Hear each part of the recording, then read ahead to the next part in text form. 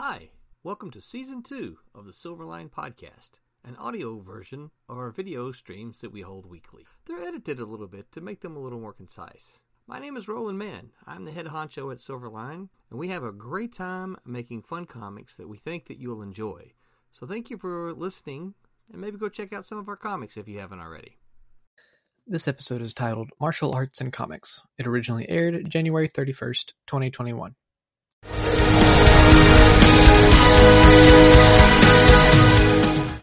Tonight, we're going to talk about Curtis's favorite subject, martial arts in comic books. But before we get started, before we even introduce everyone, I want to remind everybody that Daytona Comic Book Con is a sponsor of our Silverline streams. Daytona Comic Book Con has not gotten a date yet, but they will be somewhere between September and October. And as soon as they have a date, we will let you know when that date is. And we hope you will make your plans to be there. The other thing I need to tell you is we have about, if my tab will actually open for me, we've got about 1 hour left on the Silverline double feature, Teen Beetle and Switchblade Kickstarter. Yes, my tab is open, and the numbers that it's showing me is got 109 backers with $3,253 pledged. That means we're about $250 shy of the stretch goal, which is trading cards for Teen Beetle and Switchblade. So we want trading cards. Apparently, Wubba has a cool new design, which I haven't seen yet, but several thumbs up. So this would be the perfect time to get those debuted. So $250, you're out there. I know you are. There's a couple of you who are like, I just haven't been able to pull the trigger. Look, you got 57 minutes now to pull the trigger and do that. Get that back. So get on over there. Make it happen. Get on over there. Take a peek at it. Lots of cool stuff. Lots of cool covers. Pete even did a cover, one of the covers here. Barb, did you ink one of them? I did. It's sold. You did? Yes. The Teen Beetle one, yeah. That's right. Yeah, thank you. I'm trying. I can't see them in front of me, so I'm like, wait a minute. I think Barb did one too. So packaged and ready to ship out to you tomorrow. Excellent. Yes. And so as a reminder for those of you who are like, well, Kickstarters, I've been burned, blah, blah, blah. They're done. The books are finished. Both of them are completely done. John has yet to write the inside material, and I got on him yesterday. So you're saying, what's he left to do? So in our books we have, I forget? Not you, John Crowther. Sorry. You see, we have this little intro material. So John Crowther has yet to write that for me, but he says that will be in my inbox tomorrow. And then the only thing we need to do at that point in time, after we collect the money, is send it to the print. Now I got to do the thank you page. I have to fix up the thank you page, and then once that's done, it's ready to go to print. But I'll try to send out the surveys as soon as the money gets in. You guys can fill those things out, get them back to me so that I can make sure everybody's there. And then it's off to print. And we've got fast, reliable, super good printing, and I'm pretty sure one of them may be listing right now. Kablam is who's going to print our stuff. So we've been super happy with them. They've been super good to us, so we are excited about that. So that's that. I'm sure I'll probably keep my eye on the Kickstarter here, maybe interject as we go along. But for now, let's go around and we'll introduce everybody to you. I am Roland. I am the writer of Switchblade, which is kickstarting right now, and I'm also kind of the chief wrangler, the chief cat herder here. So welcome. And we'll go in this order because this is the order I see you. So remember who you come after. We'll go Barb, Curtis, John, Peter, Wubba, Aaron. Okay, my name's Barb Kjellberg. I'm a longtime inker. I'm currently inking and coloring Divinity #2. There's a cover for it. And I'm the inker on Cat and Mouse. I'm coloring Sirens, and I am the CFO of Silverline. And these guys know that very well because I'm constantly bugging them. All right. Next. Okay. Yeah. I'm Curtis Fujita. I'm the creative director at Silverline. I am also the creator of the upcoming title, that you can see here that I'm working on live on the screen, Shadow Ghost. And I don't always say this during the introduction, but because we're talking martial arts in comic books, I am a Kung Fu master. So that's me. So on to the next. A master. He's a master, people. You're just a penciler. Yeah. Am I next? Yes. Oh, crap. I get to follow a master. Well, I'm just a penciler. Hi, everybody. I'm Peter. Yes, I'm just a penciler on Silverline Team Up Champion of Miss Fury. I still want to sell those hats, by the way. Yeah. Well, yeah. I mean, I can license them out. I'm happy to do that. What else was I? Oh, yeah, that's what I do, and that's I'm drawing issue 2 at the moment, and issue 1 is currently being inked and coloured, ready to kickstart at some point. But not a master, just a penciler. Who's next? All right, I guess I'm next. John Martin. I am the inker for Fire Rush and Wolf Hunter. I've dabbled in a few other things, but yeah, that's about it. Aaron. Is it me? Web or Aaron? Okay, I'll go. My name's Aaron Humphreys. I am the penciler on Fire Rush. I am also doing my own comic, Godlings, which I am closing in on the end of that, which you can see on Webtoons. And then it looks like I'll be having more stuff coming from Silverline very, very soon, which I am excited about. I'm not really a master of anything per se of yet, but I am waiting for the day when Peter will find a digital background of a hole and he can draw from inside the hole. Can we get Curtis a hat that just says master? Master. If I can get a hat that says master of nothing in general. Jack of all trades, master of none. Master of none, that's right.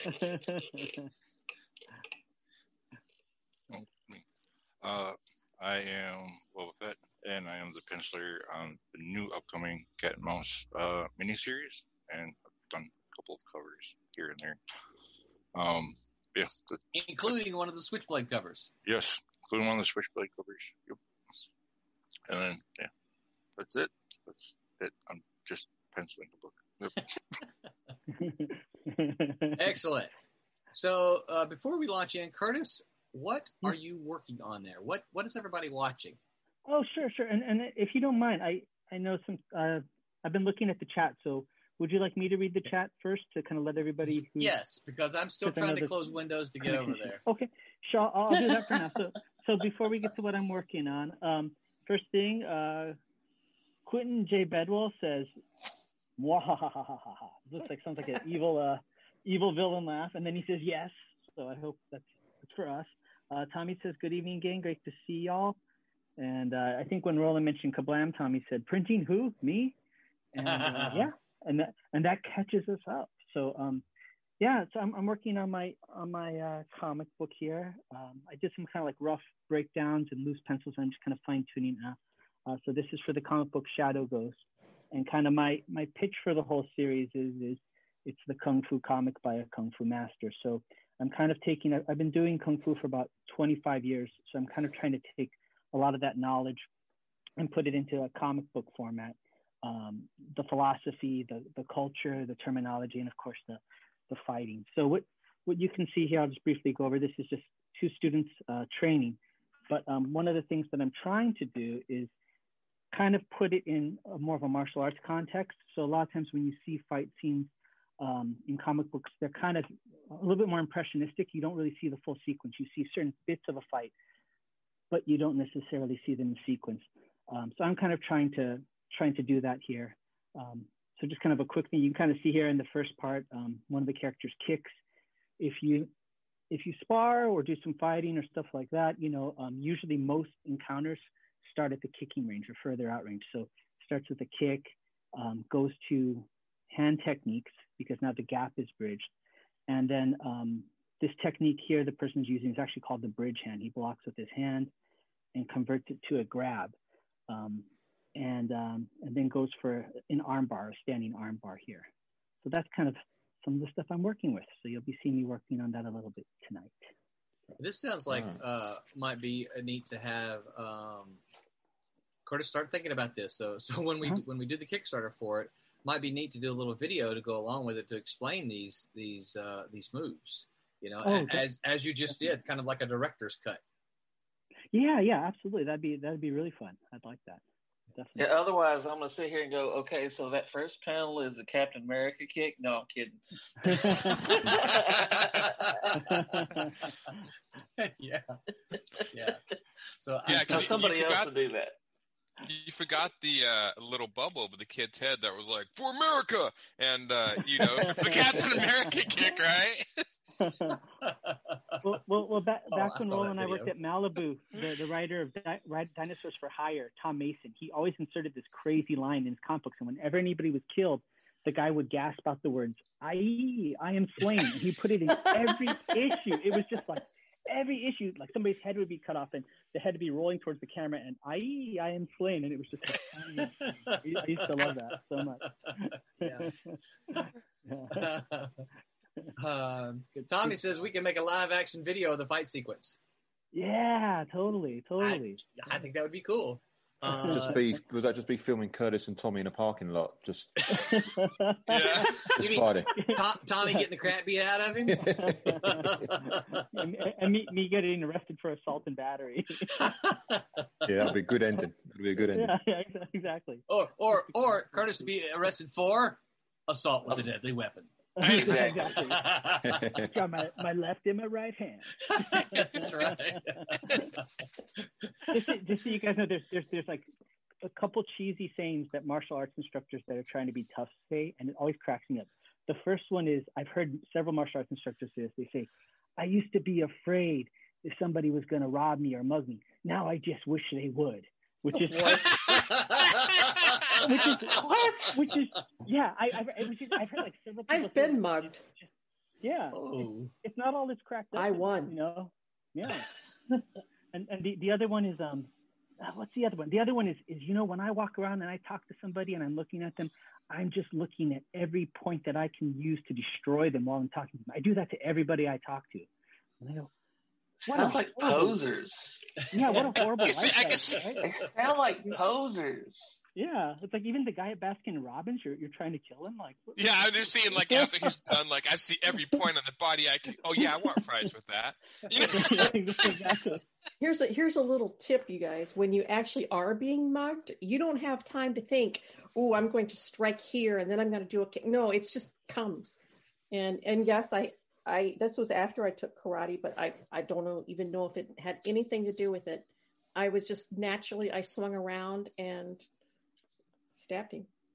Whoa. You stabbed him? I did. What's the statute of limitations on I wasn't expecting that.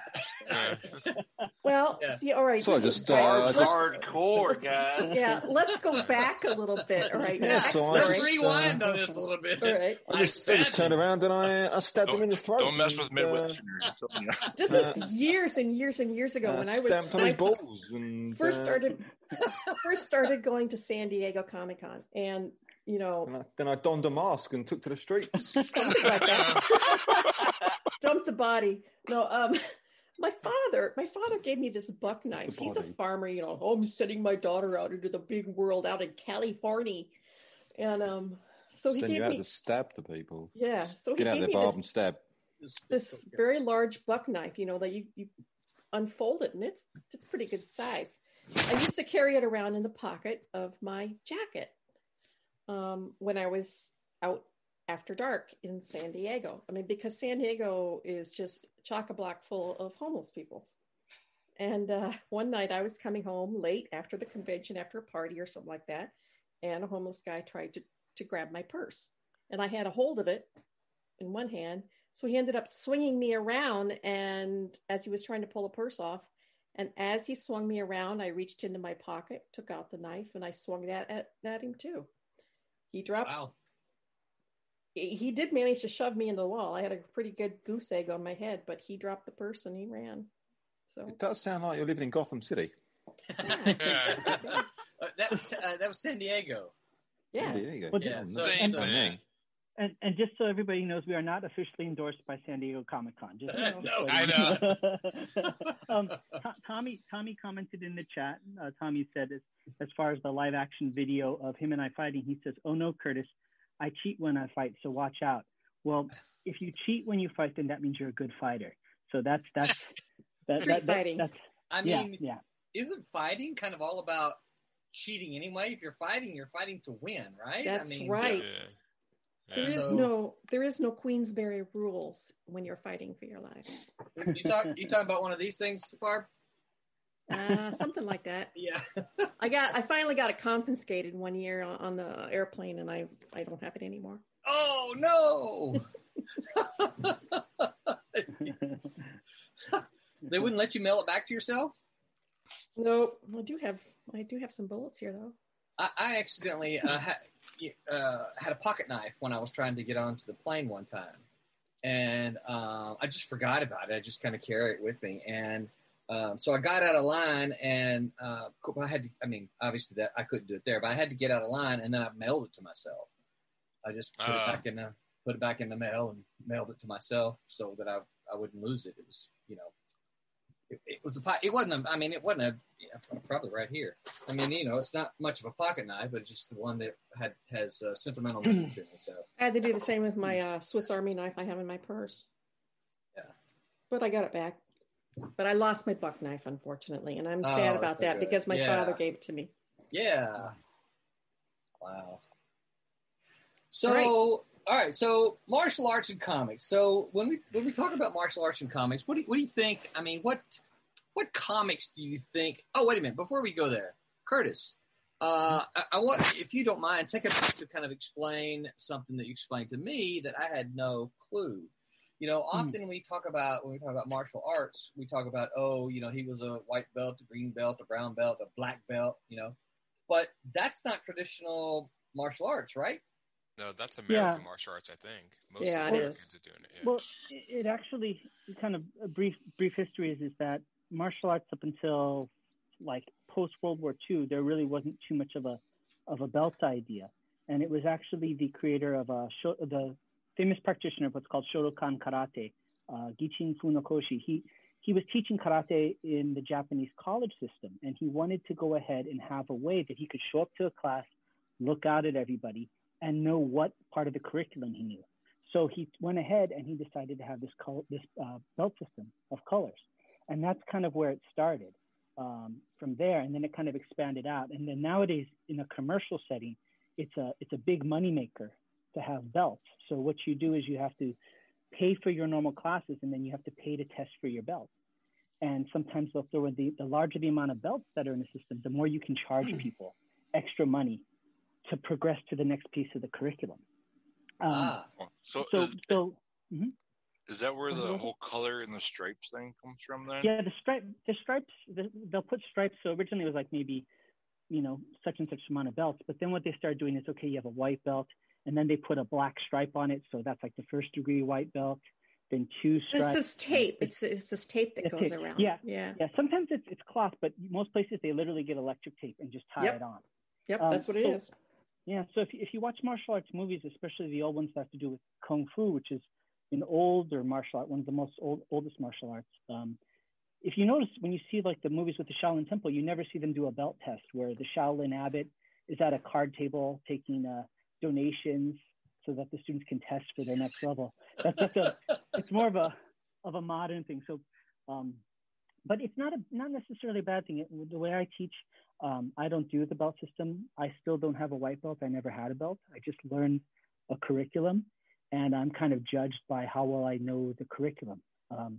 It's kind of like, all of us are artists or people that work in comic books. It's like saying, I know how to, I'm a great artist because I use a paintbrush, It's the same thing when somebody says, well, because I know karate or I know Kung Fu. And so what, So that's kind of the idea about it. But a lot of people use it in a positive way as long as it's well earned and people accomplish stuff with the belts. Yeah. How would that affect you? Because I would guess that the belt system is. By the way, we've got another pledge. We're up to 32.77. So whoever just back, thank you very much. Nice. how would that affect competitions? Because I know I would assume a lot of times you compete based on your level. So if in your school you don't have belts that kind of quantify the skill, how does someone like you compete in a broader scale? How do you decide what class? I mean, it's not a weight class, I wouldn't assume. Sure. I mean, sometimes you base it on the number of years, but really it's about the teacher being honest. Like when my guys in their tournament, I'll look and I'll say, okay, 5 years of experience, I guess, is this colored belt, or intermediate, advanced, beginner, and I'll kind of guesstimate it there, you know. On a fun note, just so you guys know, be careful of the word world champion when it comes to martial arts. This is a really fun one, which is, so what'll happen is you'll go to, we call them McDojos, which are a lot of McDojos, which if you go to a martial arts school that's more commercial and heard that before. Yeah, that's where I went. I went to a McDojo. Yeah, and oftentimes the teacher there will be a world champion, and what you'll do is when you hear they're the world champion, you'll envision them like Jean-Claude Van Damme in Bloodsport. They went off to some remote location in Southeast Asia and fought sumo wrestlers and judo practitioners, all these things. Always make sure when they're a world champion, ask where the world championship was held at, because what'll happen is, like here in Southern California, we have an area called Reseda, which is in the valley, and it's a small community. A martial arts school, maybe 3 martial arts schools will hold a tournament and call it the World Championships, but only 3 schools from Reseda are allowed to go, and whoever wins is the world champion. Oh. So, you know, so it's really the Reseda champion. Yeah, or intergalactic champion, whatever you want to call it, you know. So always buyer beware, you know. Kasisi Harris says, howdy, y'all. Hey, Kasisi. Hey. Well, I just I thank you for that, Curtis, because I thought you know that you telling me was actually the first time I ever had heard of that. I didn't realize that there was any kind of. You've been friends with Dean all this time, and Curtis, and you didn't know before now. You know, I just assumed Curtis might have told me before, but it's one of those things that might not have just sunk in. Dean's got a belt though, doesn't he? Doesn't Dean have a belt? I'm pretty sure Dean's got a belt. I'm sure he's in one of those. He does. He's a belt. He's Shotokan, Yeah, so even he would know that traditionally they didn't have belts. Yeah, but he didn't. In Dean's wisdom, he elected not to tell me that. So there, he just told me he had a black belt. Yeah, because he knew that would impress me. Ooh, cool! You got a black belt. And to be clear, there's really good black belts out there. There's really not so good black belts out there. It's a mark of where they are in the curriculum. It's kind of like if you would ask a child like something like, how smart are you? And the child says, I'm 3rd grade smart. Well, not every kid in 3rd grade is smart. Not every kid in 3rd grade isn't smart. It's just where they are in the curriculum, right? So that's my take. Are you smarter than a 5th grader? Right. Yeah. Yeah. Exactly. So, what do you think this is for everybody now? What do you think the most when people think of martial arts and comic books? What do you think? What comic books come to mind? Ra's al Ghul. Ra's al Ghul. Okay. What's his name? That was not at the top of my list. Shang-Chi. What's his name? Shang-Chi. Yeah. Iron Fist. Iron Fist. That's what I think of. I always think of Ninja Turtles. That's what I grew up with. There was a Bruce Lee comic for a while. Yeah. There was a Bruce Lee comic. Good one. Yep. Yeah. Badger. In fact, I think I have some. Oh, yeah, the Badger. Badger. I used to ink the Badger. Yeah. He was a martial artist. Cat Mouse. Yeah. I don't know. I'm drawing more street fighting than kung fu. Well, that's okay. That's the level they're at right now, right? They're supposed to be on a journey. Martial arts is a journey, not a path. Well, okay, Grasshopper. Roland's no longer allowed to do voices. Yeah.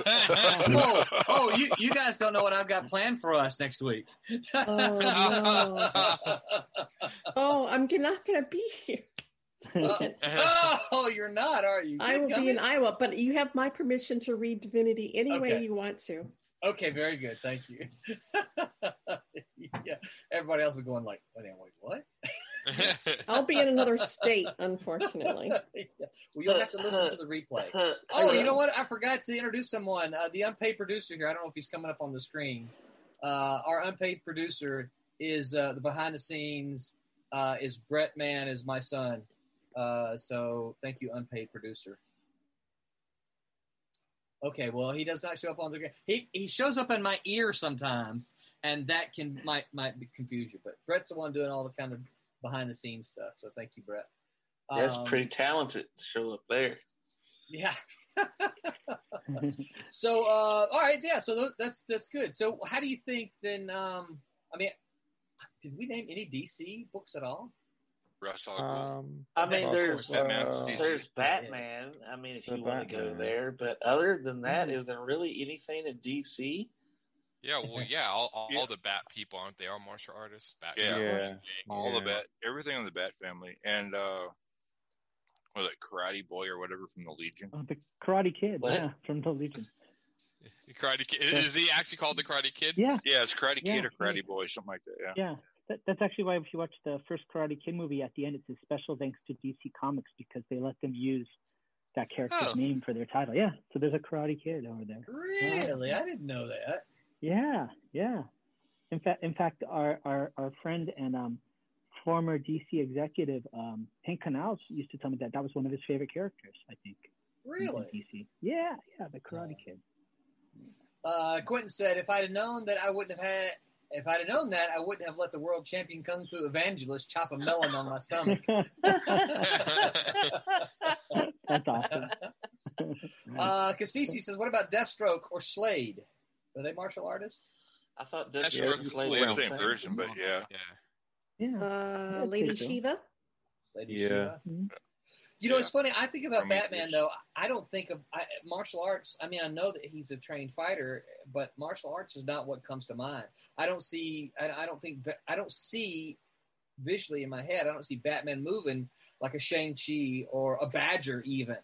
You know, because these guys move with very clear, or they're drawn. Maybe I should say. That's just it. There's been so many Batman artists, and not all of them, or probably most of them, do not study martial arts. So I know when I worked with Mike Barron on Badger, he's a black belt. So he's very, very particular about making sure that all of the moves are genuine. Barbara, you got to put him in the right pose. Yow. Yes. It sometimes matters. I mean, I know he knows martial arts, but sometimes they'll portray him as a martial artist, and then they'll portray him as a street fighter. Yeah. I mean, if you look at like the Dark Knight Returns, Frank Miller, he was much more of a street fighter in there than a martial artist, and it just depends. So yeah, I mean, even in the Batman vs Superman movie, when they did the big scene, we fought him in the warehouse. He was much more of just like a brute force street fighter in that scene than a martial. Yeah, it kind of matters in who's drawing him, how they kind of represent him. I always look at the feet first, because you have to have your feet planted in a certain way when you're doing martial arts, as opposed to just street fighting. Yeah. When it comes to go ahead, Wubba. I was gonna say, when it comes to like the Bat universe, the only ones I can actually like clearly think of as martial artists at all is Shiva, Ra's al Ghul, and Kane version of Kate. I think it's Casey Kane. I don't remember her name. A version of Batgirl. Oh yeah. Yeah, the one who had the thing over her mouth. Who didn't talk. She had complete cowl. Yeah. I always thought she was cool looking. I always thought she was awesome. I don't know if they're martial artists, but was it the Court of Owls? Weren't they supposed to be like assassin martial artists? Yeah, they were assassins, but they weren't martial artists, really. Okay. It's the same thing with like Prometheus. I mean, he was. Yeah.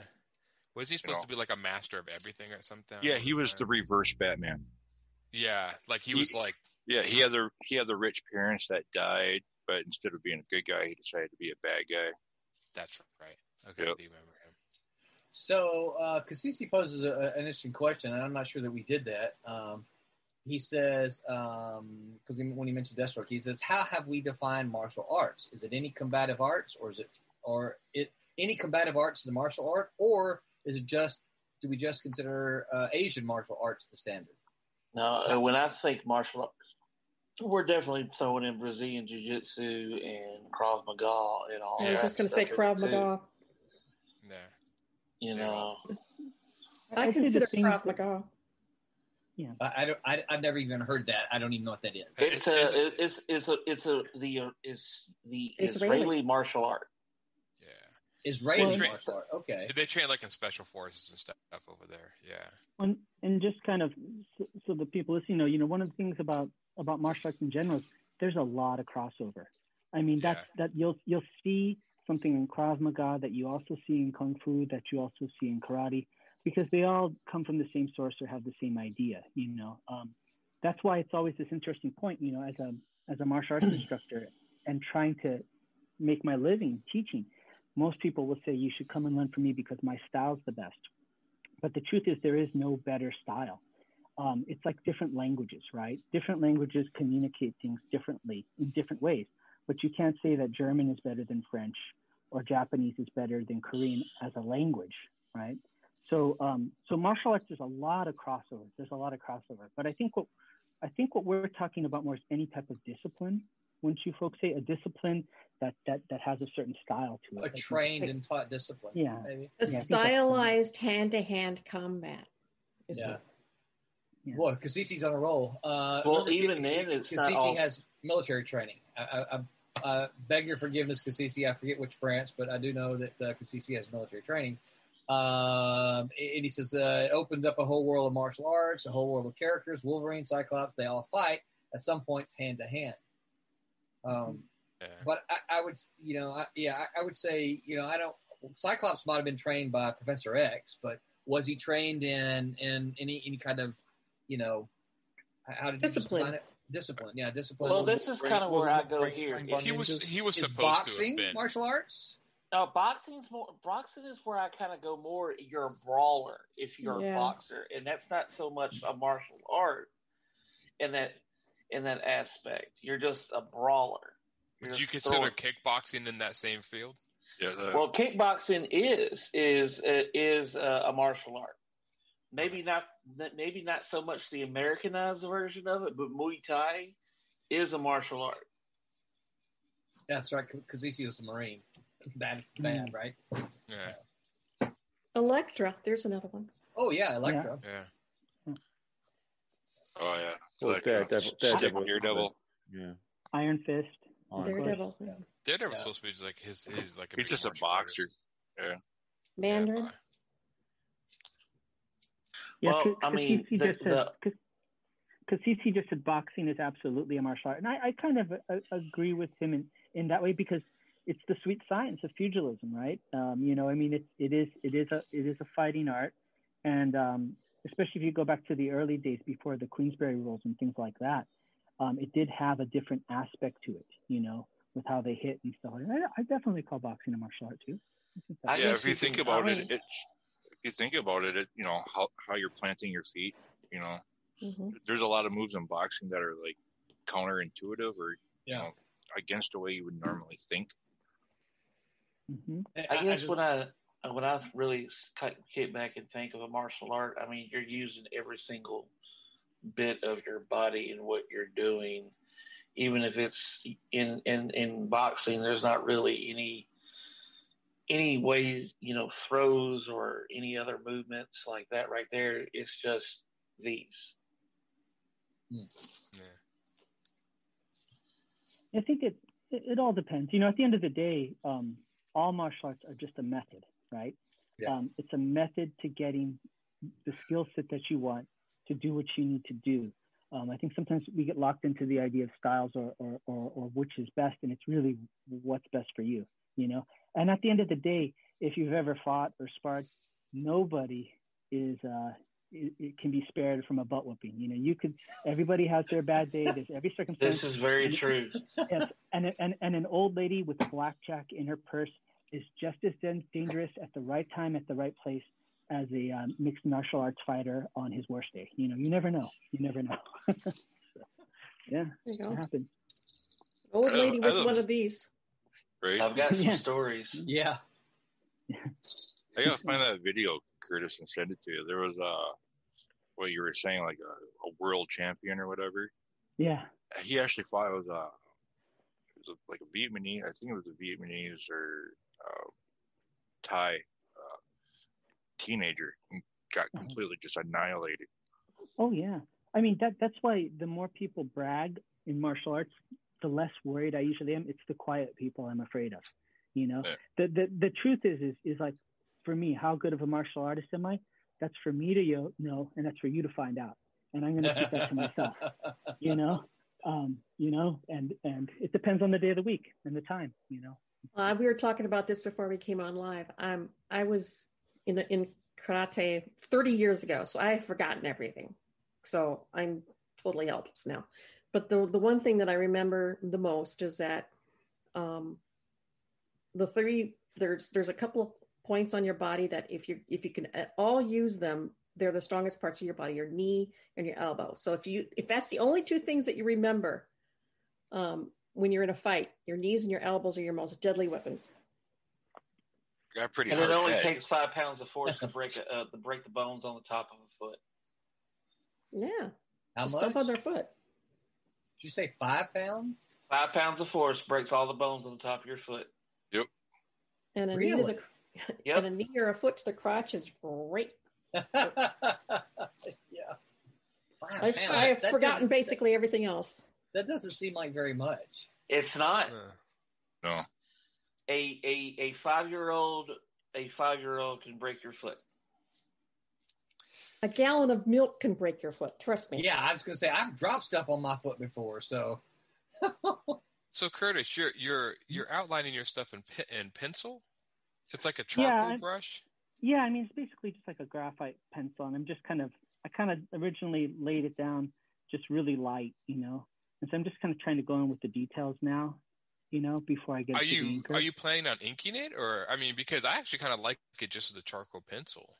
Oh, thanks. Just out of curiosity, do you have the background? Can you turn the background layer off? I'd be curious to see what it looks like just with the that one panel, just with the pencil you have. Yeah, like this right now. Yeah, see that looks sharp. Yeah, some of it is I used to do like hand drawn animation. So in hand drawn animation, you have the cleanup artist, who basically goes over. Yeah. So I'm kind of doing. It's almost like I kind of without even. This is the first time I'm thinking of. I'm kind of harkening back to the 2D animation days. Yeah. Without even realizing what I was doing. You're doing everything for this comic, right? Or is somebody else inking it or lettering it? You're doing everything for this comic, right? Looking for an inker, right now. But yeah, I'm writing and penciling, and then I wasn't really intending on lettering it, but I was trying to figure out, the spacing of the panels and the scripting. So I started putting in the word balloons. So I don't know, maybe I'll end up lettering it. I actually like that. It's kind of like the same way that Eric Larson does his books. He does like stick figures, and then he put all the word balloons in. Yeah. And then he'll go back and actually do the actual pencils. Yeah, I was looking at a video with Klaus Janson talking about Frank Miller when he was doing Daredevil, and he showed some of Frank Miller's pencils towards the end, and he would flat out draw the whole thing, put the letters and everything, a rough version of it, before he gave it to Klaus Janson, and then Klaus would ink it and then color it. And so they had this. There's a certain kind of flow that you can get with that. And to be honest, this is my first full comic book, so I'm kind of measuring twice and cutting once. Yeah. I put my lettering in after the fact, so I will just, instead of making room for lettering, I'll just draw the whole thing and then I'll make room for. I mentally kind of like have room in my head, but then I'll like cover up parts of the background or whatever. I don't know, but I actually like to. I do my lettering. I don't know if you've seen my Galleon, so I do like a square box for the lettering instead of the bubble. And the only reason is I just sometimes feel the bubbles take up too much space. There's just the circular, and I just thought, the bubbles of the balloons take up so much space that I'm like, well, I'm just going to make like a square sort of box, and that takes up less space and look. So I just kind of, and also I found out that I'd like to actually bump my word balloons out of the edge of the comic, of the panels. So I kind of make like some sort of design. I started playing with that. But yeah, I know I have another friend who does all the lettering before he does the pencils. He does that too.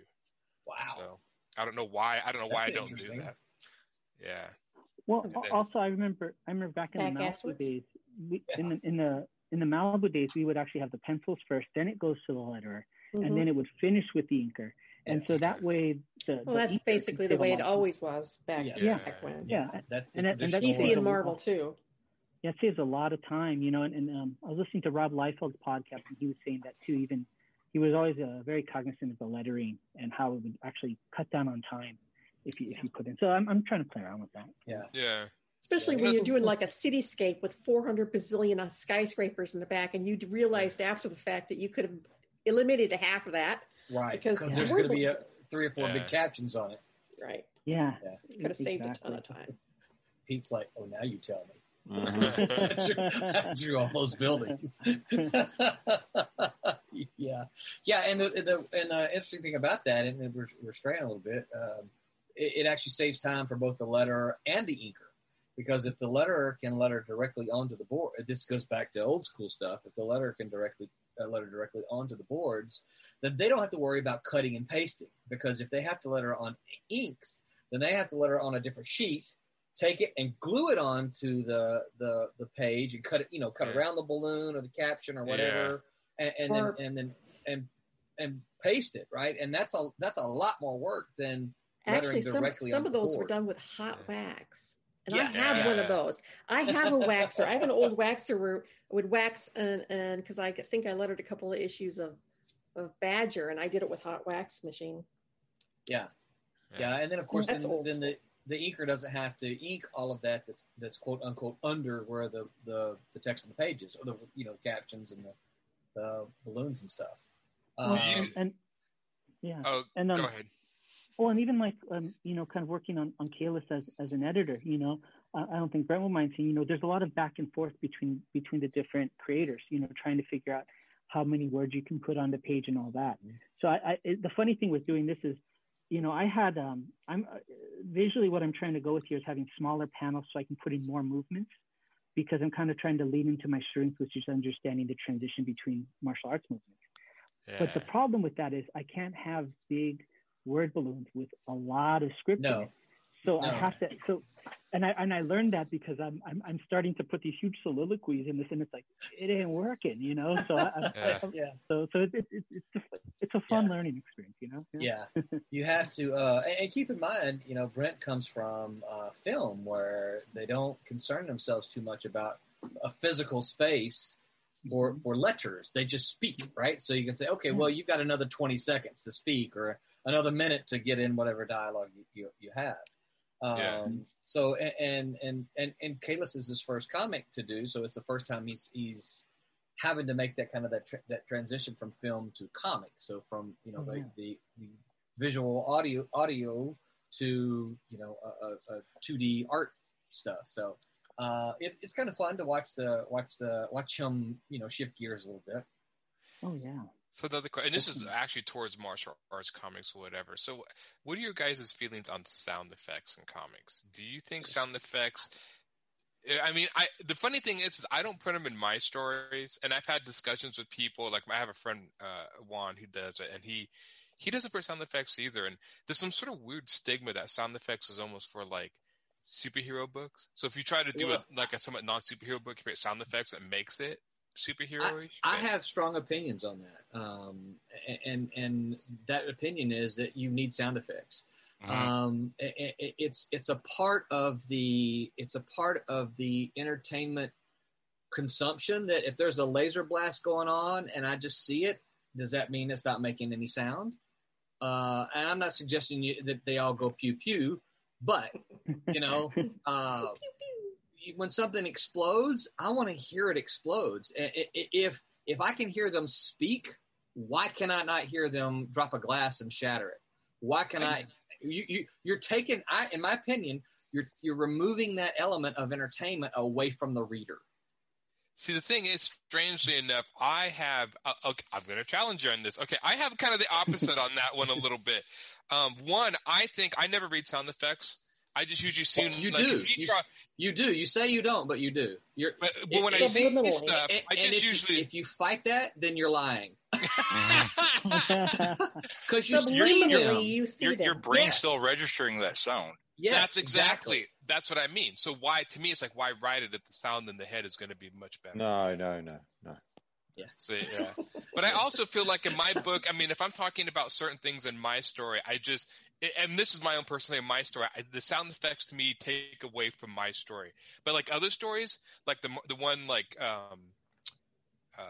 Curtis is doing, I don't think that takes away from it. To me, sound effects, it is a much lighthearted, more energetic story if you're doing sound effects. If you're trying to do something to me that is much more serious, then to me, like, yeah. See, now you're getting comic snobbery on. You're getting all literary comic snobbery. Oh, yeah, my comic doesn't have sound effects, totally so it's more highbrow than all these superhero comics with bam pals in it. Yeah, I don't buy any of that. I think the old Batman series did a disservice to the whole industry by making I think that's making it super campy. Yeah. Biff, pow, wham. Yeah. I think that's it. I think that's where I come from. But watch out for holes. Yeah. Yeah. I don't know. I just never did sound effects. And I asked my friend Juan. He's like, no, I don't do it either. So yeah. I don't know. It's pretentious. I couldn't imagine like a Walt Simon.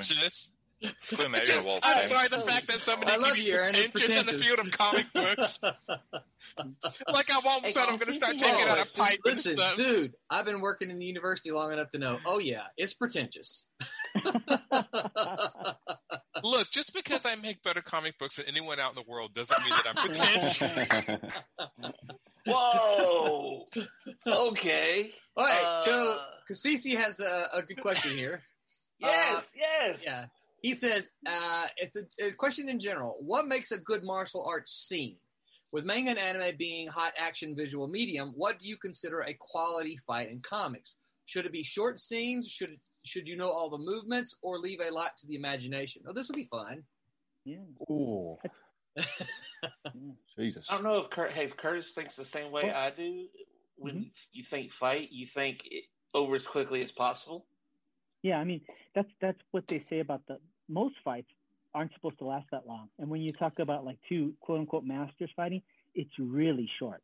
But I would say for comic books, it depends on the story, right? If you're trying to write like a character who's a deadly assassin, you don't want it to drag out forever, right? But if it's two superheroes, I mean, I want to see a long issue with a lot of fights, So it really, the fight scene is like a dialogue between two people, and depending on what you're trying to express, the fight scene should serve that. So it's kind of that's my non-answer. It also can serve as a bridge because you've got to get a lot of exposition out sometimes, and to make it more interesting, you can stick it into the middle of a fight scene so you can make it last longer, so you can get all those word balloons in as well. Yeah, and there's it's funny because there is this kind of a school of thought that these characters are fighting. No one's going to fight. No one's going to talk during a fight. It's like, well, no one's going to put on a Spider-Man outfit and swing across through New York City either. But and this is a conversation I have with my students a lot. Is that because some of the teachers early in the program, none of who've ever been published in any kind of way, tell them that their conversations need to sound like real conversations. And when they get to me, I tell them that's the biggest load of bull hockey I've ever heard. It's like, if you ever sit in McDonald's and listen to a conversation and write it down word for word, I don't want to read that. It's just that it's not. I want to read entertainment dialogue. And that's the kind of thing that we have to remind ourselves that we're doing. We're writing entertainment dialogue. We're not writing real dialogue. That's a transcription, right? And no one wants that. So you have to remember that what you're doing is writing dialogue for entertainment, not dialogue that is real life stuff. And besides, you can taunt during a fight anyway, and you have go away before I taunt you again. And in some cases, a second time. You're talking. Yes. I spit on you. Yeah. I fart in your general direction. Yeah. It is but a flesh wound. Okay, there. It's down full circle. But that question, the question about the fight, I thought about that at the end of this issue.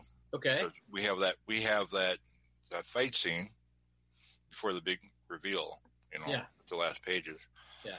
So I had X amount of space. So, pages that they get that in. And when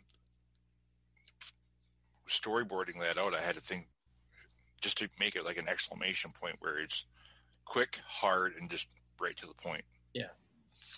I will tell you for me, from a story point, what I try to do is I look, okay, I got 22 pages to tell this story.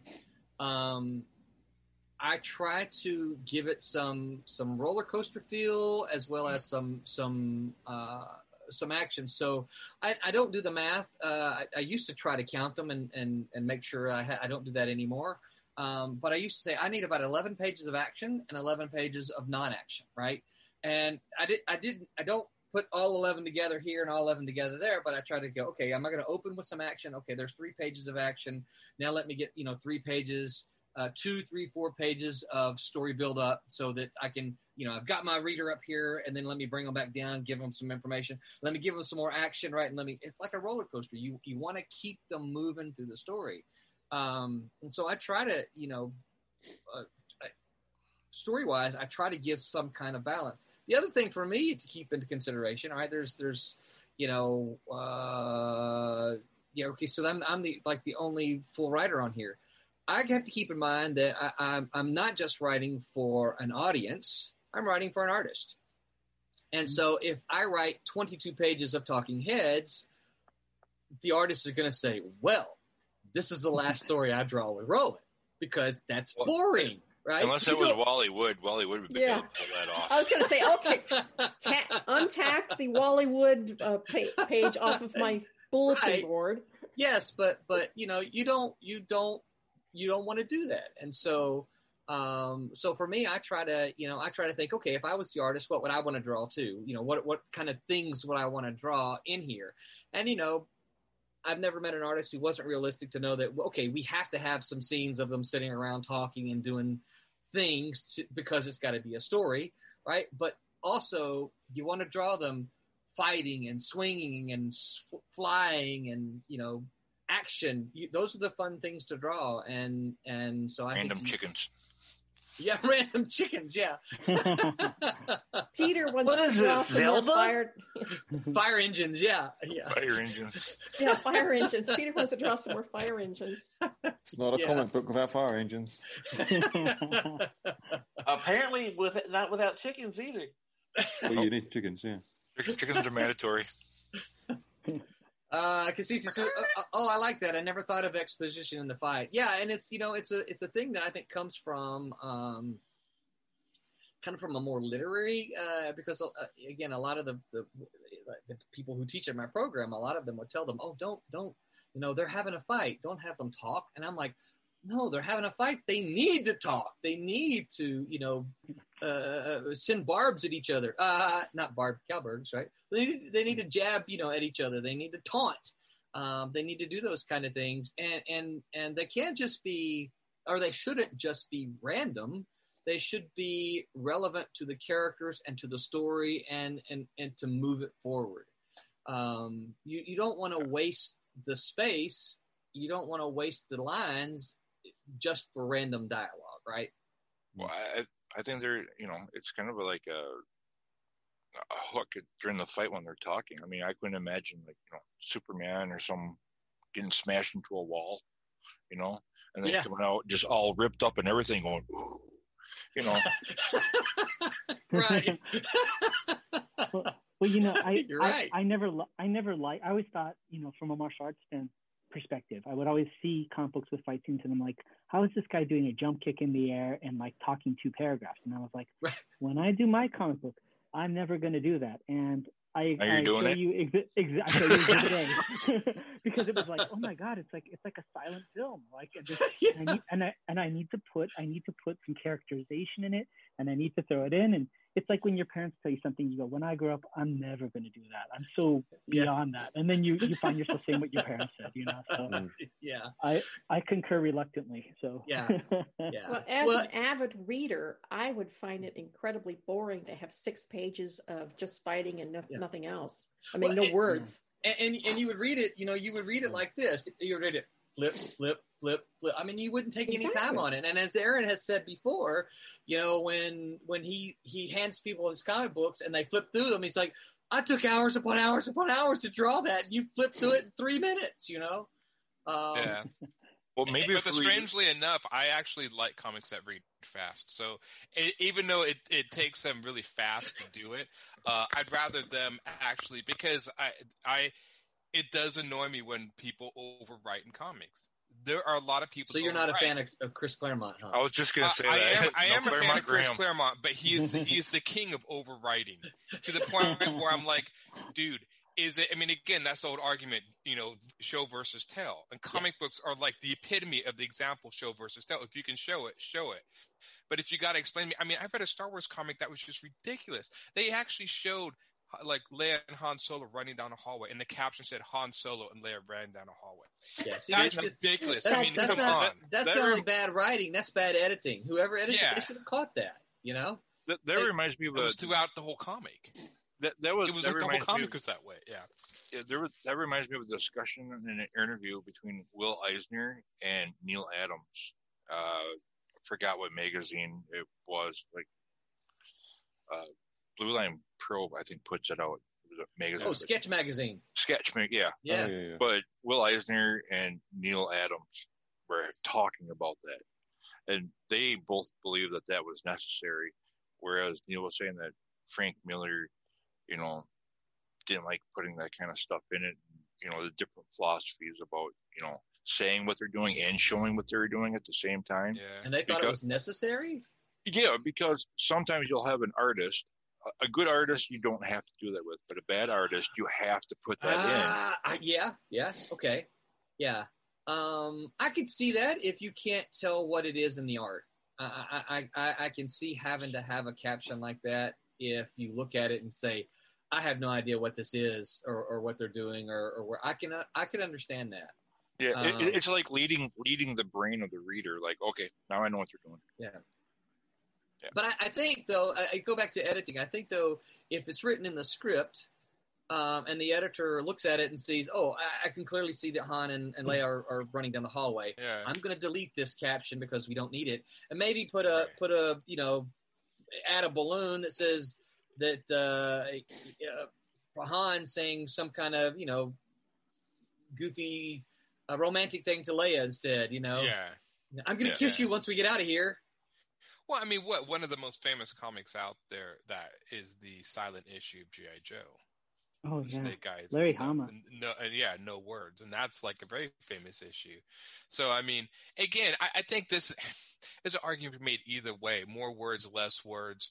I know I tend to enjoy comics that just, if there's overriding, I mean, if somebody's sitting at the podium making a speech, yeah, you're going to write the speech out.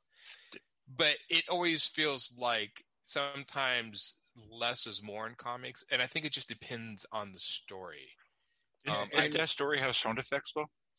The funny thing is I just, it's funny. You're the only, I have so many people I meet in comic books and my friends just do not like sound effects. So I don't know. I mean, it's funny because I've met people who, my friend Juan, he's like, no, I just don't use them. I don't like them.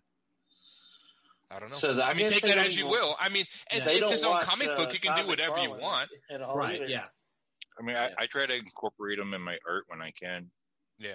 Yeah, I think wham in the back. I like that. Yeah, the big. I love that. Yeah.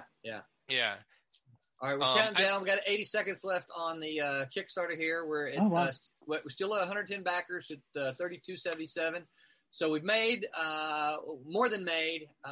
Looks like we're not going to get that stretch goal of trading cards, but still, books are done. As soon as we wrap up here, we'll be able to ship these things out. You want the cards? The new templates look awesome. I gotta see that. It's funny. It turned to the countdown clock. I don't guess I've ever sit there and watched the countdown clock. It turned the numbers turned red when it hit 59. Oh, we got another backer. Thank you, whoever backed it.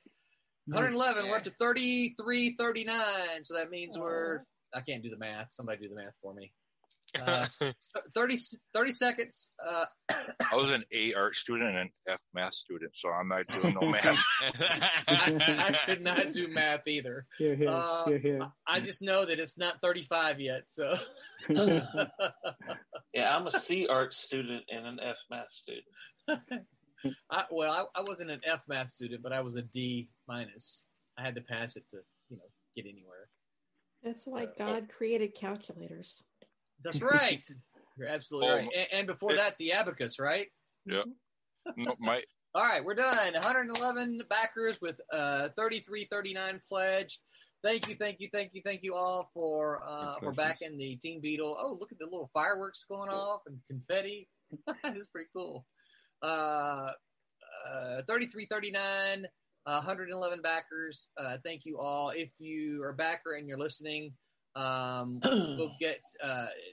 It takes about 2 weeks to get for Kickstarter to get us the funds. In that 2 weeks, I'm going to send you a survey. Please answer that as quickly as you possibly can because I need the name to put in the thank you page. I'm going to have the files ready to go. And actually, since we know the people at Kablam, I'll probably go ahead and send those files to them early so that they're ready. And all Kablam needs from me then is money before they print. Kablam is usually pretty good about letting me do that. So, yeah. So thank you all very much. Let's see here. Okay, so Kasisi asked us, do you know what the next Kickstarter is? And the answer to that is no. I know when it is, but I'm not sure what it is yet, Kasisi. We've got a couple of books that are this close to being finished. And as soon as those can kind of reach that finish point, or once they get close enough where I'm like, okay, yeah, they'll be done in time. Then we'll know. But we've got several that are going to come along around the same time, and so we've already got the dates set for March. I don't have them in front of me, but we do have them set. Well, you know what? I think I can probably open up a calendar without crashing my computer. But we've actually got the date set for the rest of the year, so we know when they're going to go. We've got 6 of them. We got 5 more left for 21. We planned 6 for the year, and it's taken this long for my calendar to open, y'all. It continues to annoy me. All right, so let's get to February. Come on, computer. Get to February. Nope. There we go. There's February. I know. There's March. Yes, we're in March. Come up. Nothing's showing up yet on my calendar. I think it's going to, but we're going to stick with the shorter window. I can't remember if this was 17 or 19. So the next one starts on March the 11th and will end on March the 28th. The same day, I will be at Brent and I will be at the Orlando comic show. So I may have to, Curtis, ask you to. I should be home, but I may have to ask you to plan to grab the steering wheel on that day. Okay. I'll try not to run it into the ground.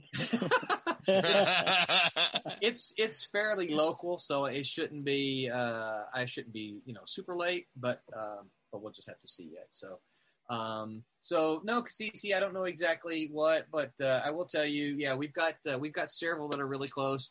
In fact, one of those is Divinity #2, which is what Barb is coloring on right now. And Barb, what page are you on right there? This is page 11. I'm working on 11, 12, and 13 at the same time. You can see we have a little night scene here. Gorgeous. Yeah, that looks great. I love that color hold. Oh, I do too. I was just sitting there thinking, man, I really like that. Yeah, that just seems. Yeah, I have a tendency to use it in glass a lot, like right here. Yeah, that looks good. Yeah, really good. Mood. And Barb, what program, what software are you using? I am using Procreate because it is like Photoshop for Dummies, which I've only been doing this for a year. I've only been working with digital art, period, for a year. Yeah. So I've learned digital inking and digital coloring in this last year. Nice. Yeah. So I never was very smart when it came to like Photoshop. I couldn't figure it out. But this anybody can do.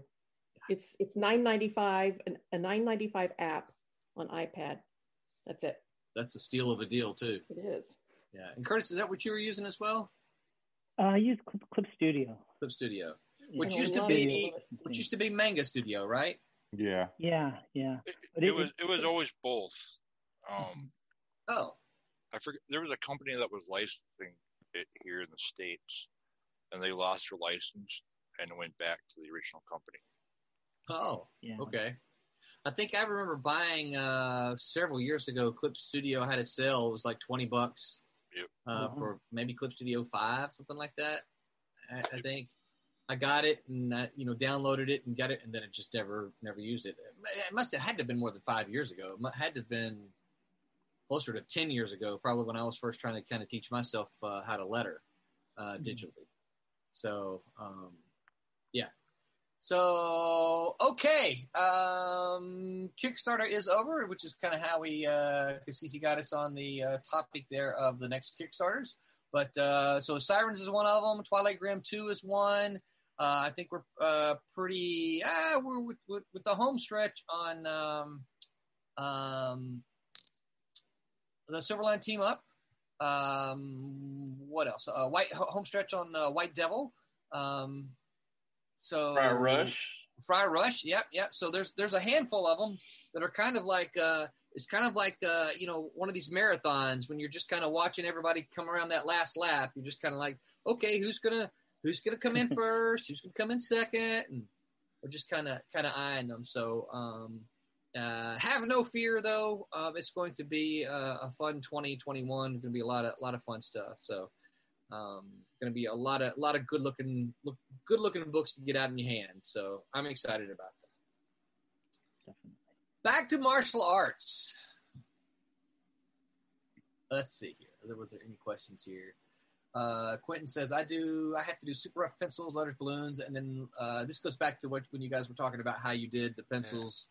And the under penciling and stuff like that, which I think is a lot like I know I've seen traditionally I've seen a lot of pencilers take a very light pencil and just put really really loose gestures, kind of quote unquote underneath it.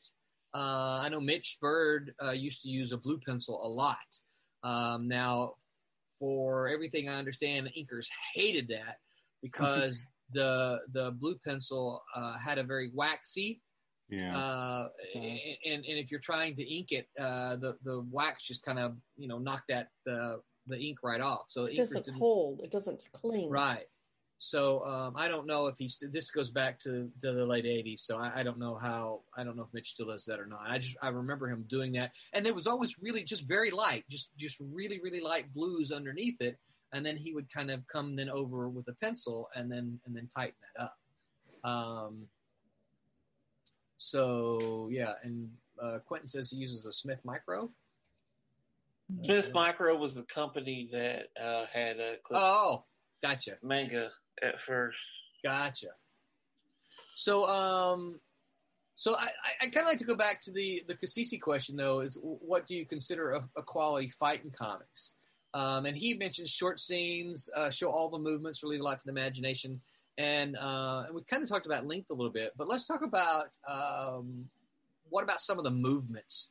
Do you think it's necessary that we see every single fight movement in a fight like that? That was quick. I think it's not drawing every single fight move. That's what I'm going for, but I'm trying to do something a little different, and I have a different level of expertise. I was just looking at Robert Kirkman's Firepower, which is a martial arts comic book, and I don't know who the penciler is. And if you, from a martial arts perspective, when you look at the fights, make no sense. Chris Stanley, isn't it? Yeah, the fights make no sense, but they feel amazing, and they read well, they track well, and I think as long as the point gets across. Oh yeah, Pete's got them. Hell yeah. Visual references. So hold on now. So when you say the fights make no sense, what do you mean by that? Well, I mean, there's no continuity. Okay. There's no continuity. It's kind of like, and this is me, of course, I'm picky because of my other background, but as a martial artist, I always like a good fight scene to a good conversation, you know? Uh-huh. So there's no context in the sense that things don't necessarily lead to the next thing. It's like you're getting for me personally, it's like a phone conversation where it keeps breaking up and I'm giving every fourth or third word of the sentence. But that's me as a martial artist. But for the average person, what's important is it feels well, it travels well, it gets the point across, you know? Yeah. So I think it differs in opinion, you know, but the medium is so different that's what I'm learning. By trying to do every move in my comic book, the fight scenes would actually in real life be very short. Yeah. Because it's not film, you know? No, it's not. Yeah. Yeah. And this is one of the reasons that I'm so big on, I know that there's some who just start on their story, you know, especially if they're doing it all on their own, they just start drawing, right? And I'm like, well, okay, that's fine if you just do it on your own and you don't really care how long it is, you don't really care, page count and all that kind of stuff. But if you're trying to fit something into, you know, a kind of a set parameter, you know, if it's 22 pages, then you need a plot. You need to outline it. You need to say, okay, this is what's going to happen. I need to make sure I accomplish this, you know, by roughly this page, this by this page, this by this page. Then when you realize, okay, I've got 3 pages for my fight to occur, as Pete said, you can't show every single smack, right? It's just, or it's going to be a really short fight. Smack, smack, smack, smack, smack. Okay, I win, right? I tried bringing in some continuity on the first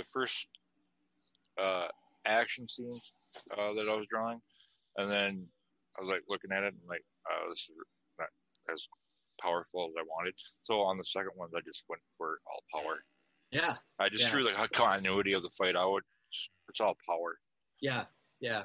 Well, I think you part, you know, there's a great part of Scott McCloud's understanding comics when he talks about the gutters. And I think that sometimes in a lot of modern comics, I don't think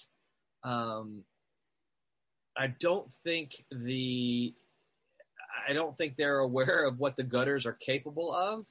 And they probably haven't read Scott McCloud. They probably, I mean, I'm just guessing this. I don't know, but I think that there's this idea that I need to show every single little movement, and you really don't, because the reader understands that there is a gutter there, and this is a snapshot of what happens in this panel, and then this is in this moment, and then this is a snapshot of what happens in this moment.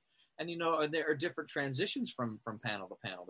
There's the action to action, moment to moment, kind of things, and the reader can go with that, and so that you don't have to show everything. And this is where the combination of word and art is important.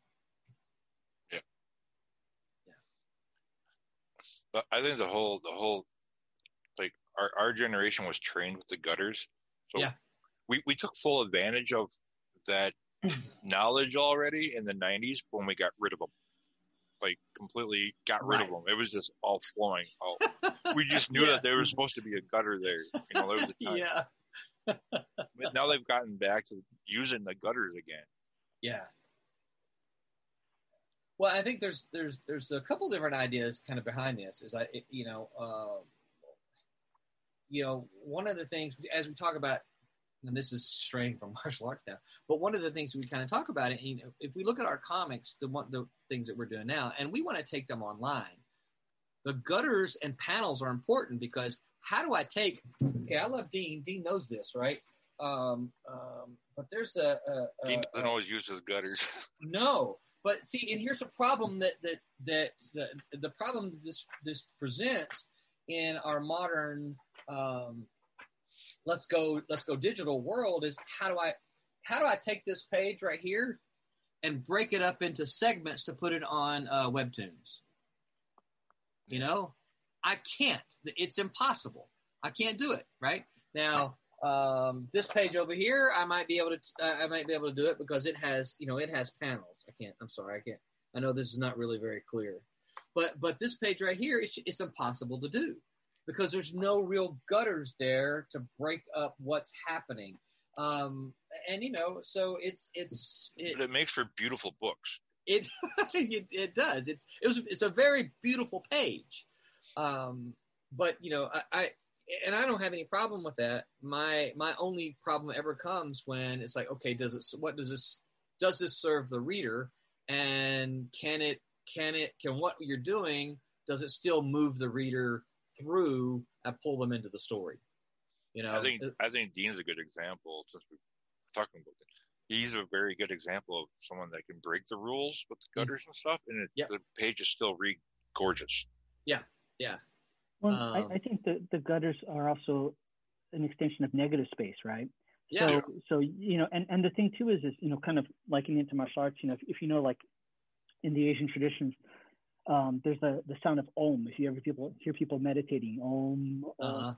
It's supposed to be the sound of creation because it basically encompasses all vowels, and then the consonants are found in the space between the times you say it. So it's the absence of sound and sound that creates the existence of the universe, is the idea, right? That's cool. And so, yeah, it is. But you see that in Japanese, like ukiyo-e prints and things like that. I mean, really great comic books like Frank Miller's Sin City stuff is a perfect example of that idea of leaving those empty spaces, And, and you see that with the gutters too. People that are really at their optimum level know how to work it. Yeah, that's good stuff. Yeah. What about? I'm sorry, Wubba, go ahead. I was going to say that was really well done, Curtis. You just married our conversation about sound effects, gutters, and martial arts all into one thing. Well, just so you guys know, I've been rehearsing that for months, and this was the perfect time to use it. So just so you know. What we don't know is Curtis has all these one-liners taped right up here, right? It's ever since we talked about martial arts, he's like, okay, I gotta get that, right? All these exactly. You know it. I got my spreadsheets out. and real quick, I have to give a shout out to my wife for our martial arts comic night. She got me from the Asian grocery store Dragon Ball, Vegeta, Citrus, Snyder.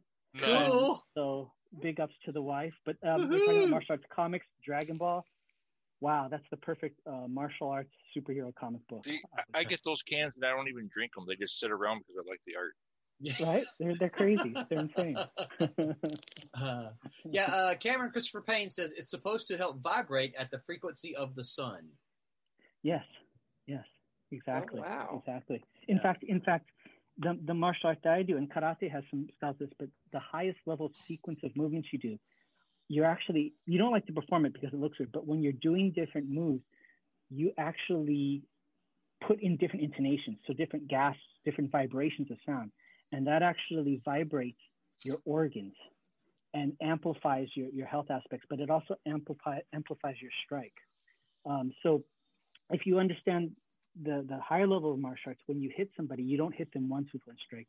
You vibrate when you hit them, like a jackhammer. So the goal is to marry the vocal range and the strike at the same time so that they vibrate. So when you hit somebody, it shatters their skull or shatters their bones, right? So you actually want to vibrate like a jackhammer. And then from there, this is getting really out there, but then the impact can go into the organs of the person. So all these things it's crazy stuff, Well, now that's kind of interesting because I think what a lot of people don't realize when you talk about the medieval, traditional European, and Pete needs to probably chime in here, traditional European warfare, they had I used to always wonder, why do they get these great old big clubs and these great old big hammers? But that's because if you hit someone with a big hammer who's in a suit of armor, it vibrates and shakes their internal organs loose. I mean, that was the whole purpose of that, because you can't take, or that it hammer. crushes the armor too and does damage that way. It can, but sometimes that armor could withstand a blow. So, the idea that they would cut limbs and things off is a Hollywood thing, right? Swords wouldn't cut through; they would just orally your limbs, and you'd never be able to, because they didn't have doctors. You'll never use your arm again; it would just wither and die. So, and the organs would be crushed and you'd die of internal bleeding. Yeah. I think it was something actually Walt Simonson posted several years ago that when I learned that and I realized that, or maybe he may have posted something about Mythbusters. Mythbusters might have done an episode about the big hammers in medieval warfare, because I seem to remember those two guys going at it.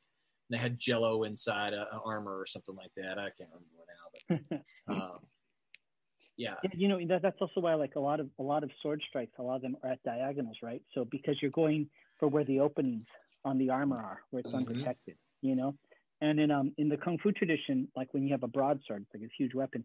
When you cut, as you finish cutting, you strike with the palm, right? As you're drawing the blade, because what happens is the blade gets lodged in the person's chest. You have to, if you just try and pull that out, it's stuck in there. So you have to hit them and pull the blade off at the same time to finish the strike. So when you see them do this motion, that's the reason why you have those two moves. It's to pull the blade out. Really nasty stuff.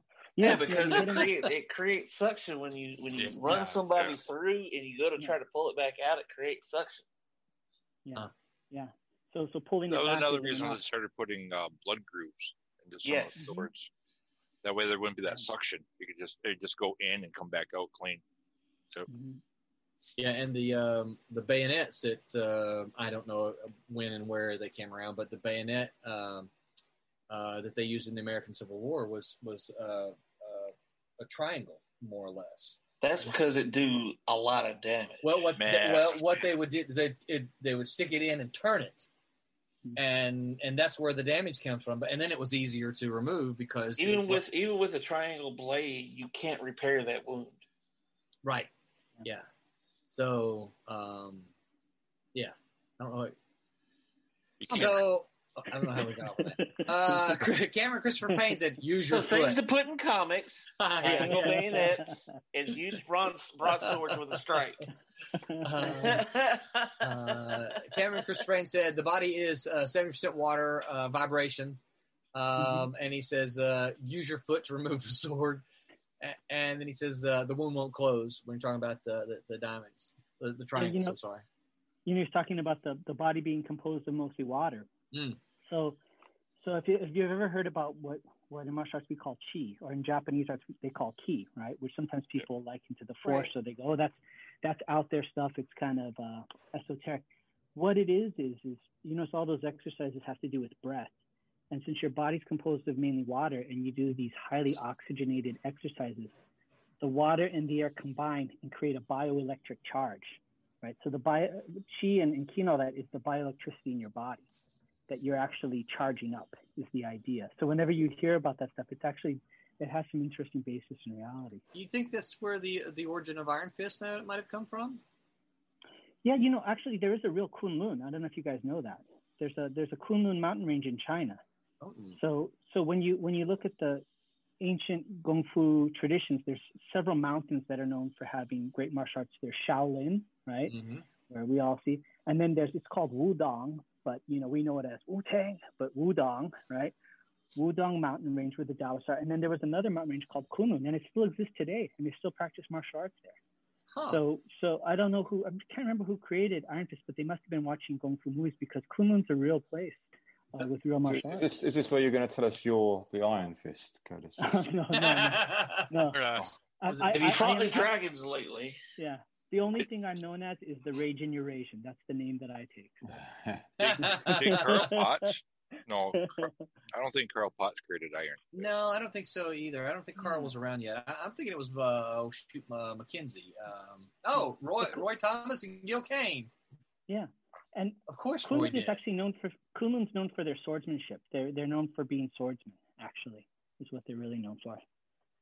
But yeah, I just automatically think Carl Potts because the Iron Fist and Power Man book. Oh yeah, that was such a great series. Yeah. Tommy says you guys know too much about stabbing people. What you talking about, Tommy? Yeah. What happens when you get sit behind a desk all day long? Yeah. Weird things. Or when you have to bounce for a living. Yeah. So we talked about some martial arts that we like and some that are good. Can you think of any instances of comic books in which the martial arts were just terrible and you look? Go ahead, Curtis. All right. Curtis has a list. Yeah, Curtis is like, where should I start? Basically, every time the guy looks like they think that if you're in the pose where you're doing the robot, when you're this is not martial arts, right? When it looks like somebody's asking how big the fish is that you caught, and this is your fighting stance, my fish was this big, this isn't martial arts. And I'll leave it at that, okay? This is not martial arts. I always see these, right?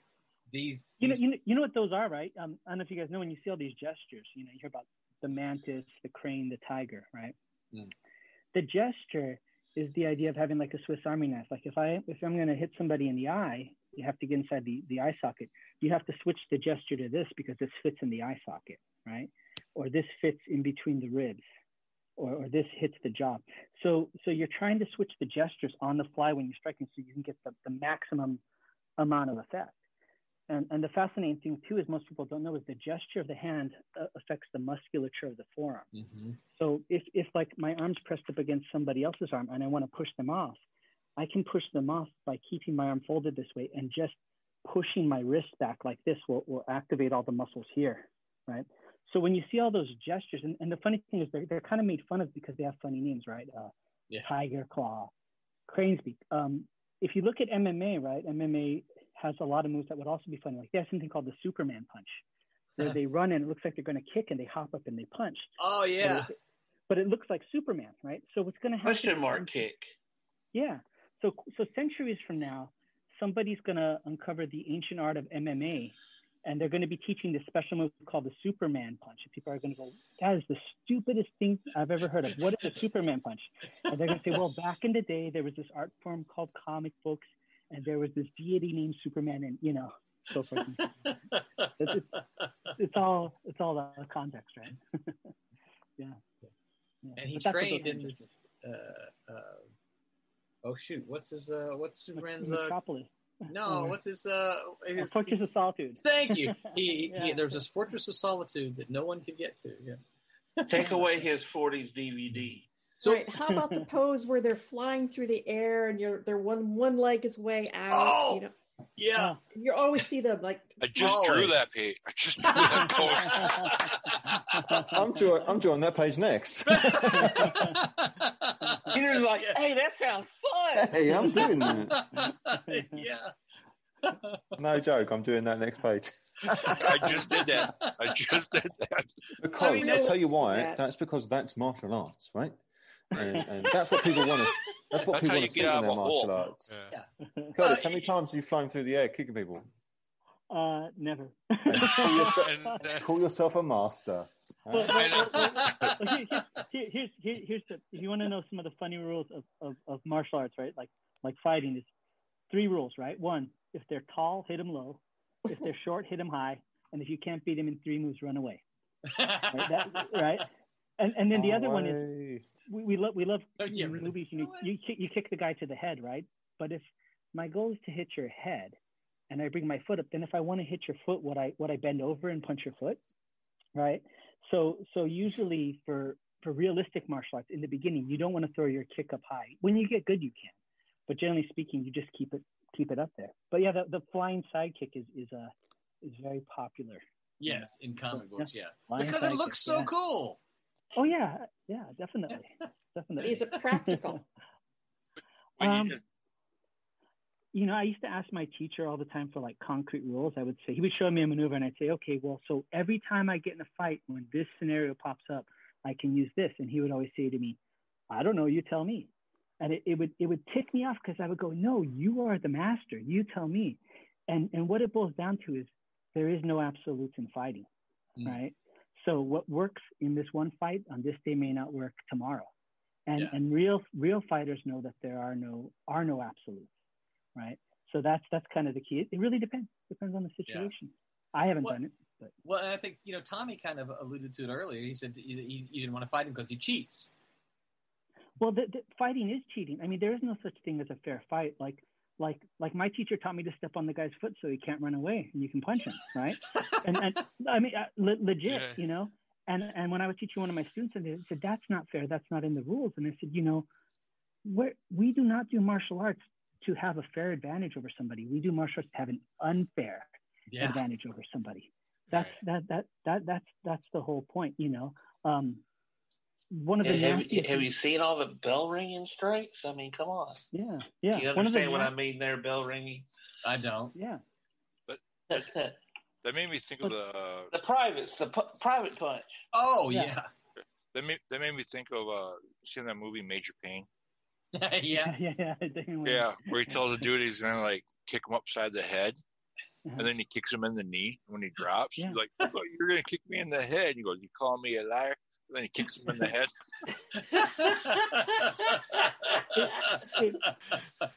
If you guys want to hear what the most nastiest weapon I've ever heard of in martial arts, it's dark, but it's fascinating. Okay, and this is one of the nastiest ones. And I'm not authorizing anybody to do this. But, don't do this at home, kids. Yeah, what some of the people will do is you get in the Philippines they'll do this. You get sand, right, and you soak it in chili oil. All right. Oh yeah. And then if you're wearing a shirt with a breast pocket, you keep the chili oil sand in your breast pocket. And when the fight starts, you throw the sand in the guy's eyes. Now he'll be blinded, but his eyes will start to burn, and he'll rub his eyes and tear his cornea relentlessly because of the sand in the eyes, and doesn't cost much. And that's fighting. You know, that's a. Yeah. What I got from that. Don't do that. Don't do that. That's bad. Don't do that. What I got from that. You're gonna blind somebody. Wait. Why are all the people in the Philippines walking around with sand in their pockets? Oh, that's not all they walk around with there. What's going on out there? If you look at the Philippine culture, like their history, I mean, they've got some of the largest machetes I have ever seen, ever. I mean, massive machetes. Yeah, and those are in their pockets. They carry them around. Yeah. Yeah, they're holding them. It's in their pocket, just pulling huge machetes out of their pocket. It's amazing how it fits in there. Yeah, when they duel in knife fights, the Filipino martial arts, the escrimadores, right, would have this cool pose for a death match. Is that when they hold knives or sticks, they point one up and they point one down before the fight starts. And what that means is, I'm going to send you to heaven or I'm going to send you to hell, but you're going one of these two places. And that's how the fight starts. So when they fight, they flip it up and down, and that means it's a death match. You know, it's like, wow, that's crazy, right? Tommy says, if I have to fight, which I don't, I want to win. So I'm going to cheat to win. So he's going to have chili sand. Watch out, Curtis. Chili sand. Tommy's going to have chili sand now. Yeah. My father always used to tell me, he says, don't ever start a fight, but if you do, you better damn well finish it. Well, I was always told not to start it, but to finish it. Yeah. Cameron Christopher Payne says, question, what's your best weapon and it's not your mind? He says, you can't say your mind is your best weapon. So what's your best weapon? I would say the best weapon is being humble.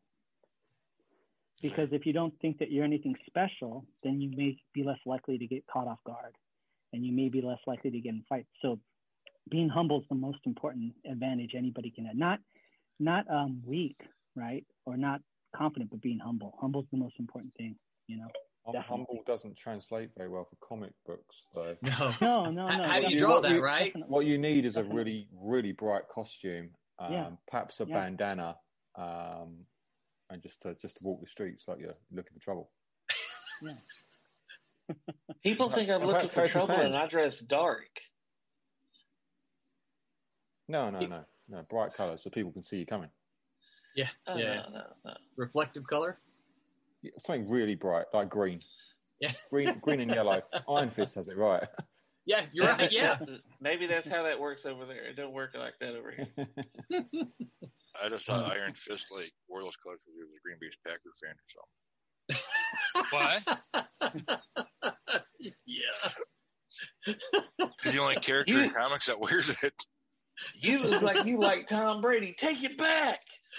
Oh, doesn't be fighting work, man. Tom Brady. Yeah. I still remember, what was that? There's some guy was talking about the Ford versus Chevy debate, and he says, "Yeah, it all sums up with what?" That's not a debate. Ford wins every time. Yeah, but he was saying like the Ford guy comes up to the Chevy guy and is like, "You know what? Chevy sucks." And the other guy's like, "Oh yeah," and then it just says they fight. That's it. They fight. And they just like, it's like what's the winner of that? There is no winner. It's just an excuse to fight. So, what do you guys, for martial arts, do you guys like martial arts comics that use superpowers mixed in with them? I actually like those But stuff like Dragon Ball Z and stuff where it's actually like, Yeah. I don't know. That stuff always kind of adds. I don't know. I'm asking maybe more Curtis this. And I'm assuming he would be a yes since he just showed a Vegeta. What? I'm sorry. You were saying Dragon Ball or like what? Like, do you like martial arts that include superpowers in like addition to the martial arts? That if they learn a martial arts, they can throw a fireball or something like that. Mm-hmm. Do you like that like type of stuff? Yeah, I like it. You know, I mean, it's a different thing. You know, it's a different genre. It's kind of like they call the wuxia genre, which is like Crouching Tiger, Hidden Dragon kind of stuff. You know? Yeah, where they can float and stuff through the air. Yeah, running across the tops of trees. Yeah, that's really cool. Yeah, definitely. And some of that stuff has basis in reality, right? What it was realized is when you see all the stuff with them running on the walls, that was essentially like free running. I mean, they couldn't run along a huge wall, but you could, you could run, a couple steps on the wall, Yeah, they were parkouring. Yeah, I was just going to say that sounds like parkour. Right. Yeah. There's actually a technique called they call it in Chinese Hing Gong, which is lightness skill, which kind of is attributed to being able to like jump on walls and have that kind of high height. And what they do is, and there's footage of them doing, they get a huge basket and they fill it with rocks, and you walk around the edge of the basket, and each day you pull a rock out until there's no more rocks, and then you have this lightness, this ability to be have lightness in how you step. So wow, yeah, I love that stuff. That's pretty cool. Can you do that? Hell no. I got less important things to do with my time. I like the story about how your teacher made you take Tai Chi. Yeah. My Tai Chi is actually, whether you may laugh, but Tai Chi is actually a very destructive martial art in its original form. It's only nowadays that it's become a health practice. But Tai Chi actually means grand ultimate fist. And it's how somebody defeats somebody else. Barb, do you mind if I jump on for a little bit? No, go ahead. Okay, thanks. Surprise. Oh, get out of here. I'm gonna jump on. Yeah, there's a couple of Tommy says Pete's one-liners are funny as heck. Ha. Tommy, if you like Pete's one-liners this week, I hope you didn't miss last week when we decided that his superpower was to dig holes or to create a hole. Yeah, don't dig. Yeah. Create a hole and force you to get in it. Yeah, get in the hole. Awesome power. Yeah, it is an awesome power. Kasisi says Storm Riders, Zoo Warriors, Dragon Tiger Gate is another. Oh yeah, that's great. Cameron Christopher Payne said Shadow's Footlight as a shadow. Oh, what was the shadow? Shadow's Footlight. Well, there's something called the no shadow kick, right? Or in Cantonese they call it mo yin gyerk, the kick that is so fast that it does not cast a shadow. Oh. And when you see it in the movie series, it was a real kick. The guy like levitates in the air and does this rapid fire kick. Right? Oh yeah. And so I studied the style that this famous practitioner did, and I asked my teacher. I said, okay, when do I get to learn the no shadow kick? And what it was is it's actually a way of disguising your kick. If I can cover your eyes while I kick, right? That's a no shadow kick because there's no telltale sign. So so that's the idea, right? Is anything could be a no shadow because a no shadow is imperceptible. Right, that's cool. Yeah. Fun stuff. CC says, "LOL." Yeah. Okay, so. CC also says Iron Monkey. I think they had that kick in the movie, the Donnie Yen version. Yeah, Iron Monkey is about Wong Fei Hong, who's a very famous kung fu practitioner, and it's about his early life story. And yeah, Donnie Yen's in it, and they have the no shadow kick in it. So it's a fun movie if you haven't checked it out. Yeah, great. Yeah. All right. So what else about our clock is slowly running out on us here. What else about martial arts comics have I not said? Awesome. You guys have just been dying to say. Awesome. They're awesome. Well, if I could I brought some materials to share with the class if I Please can. do. All right. So this is a crazy one. It's based off of, most of you know, it's called Fist of the North Star. Oh, yeah. Fist of the Blue Sky. This is a prequel series. And for those of you that are not familiar with this series, it's the original one is basically Mad Max with martial arts and exploding organs and heads. Right. Pretty cool. Yeah. The idea is the guy can hit somebody in a pressure point and then their head explodes. You can do that, right, Curtis? Oh, no. I can give somebody indigestion. That's probably the best way. You're going to be on the toilet all weekend. Exactly.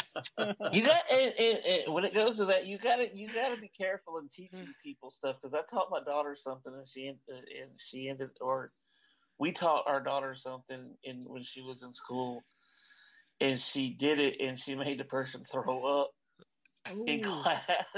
Oh no! Oops. Yeah.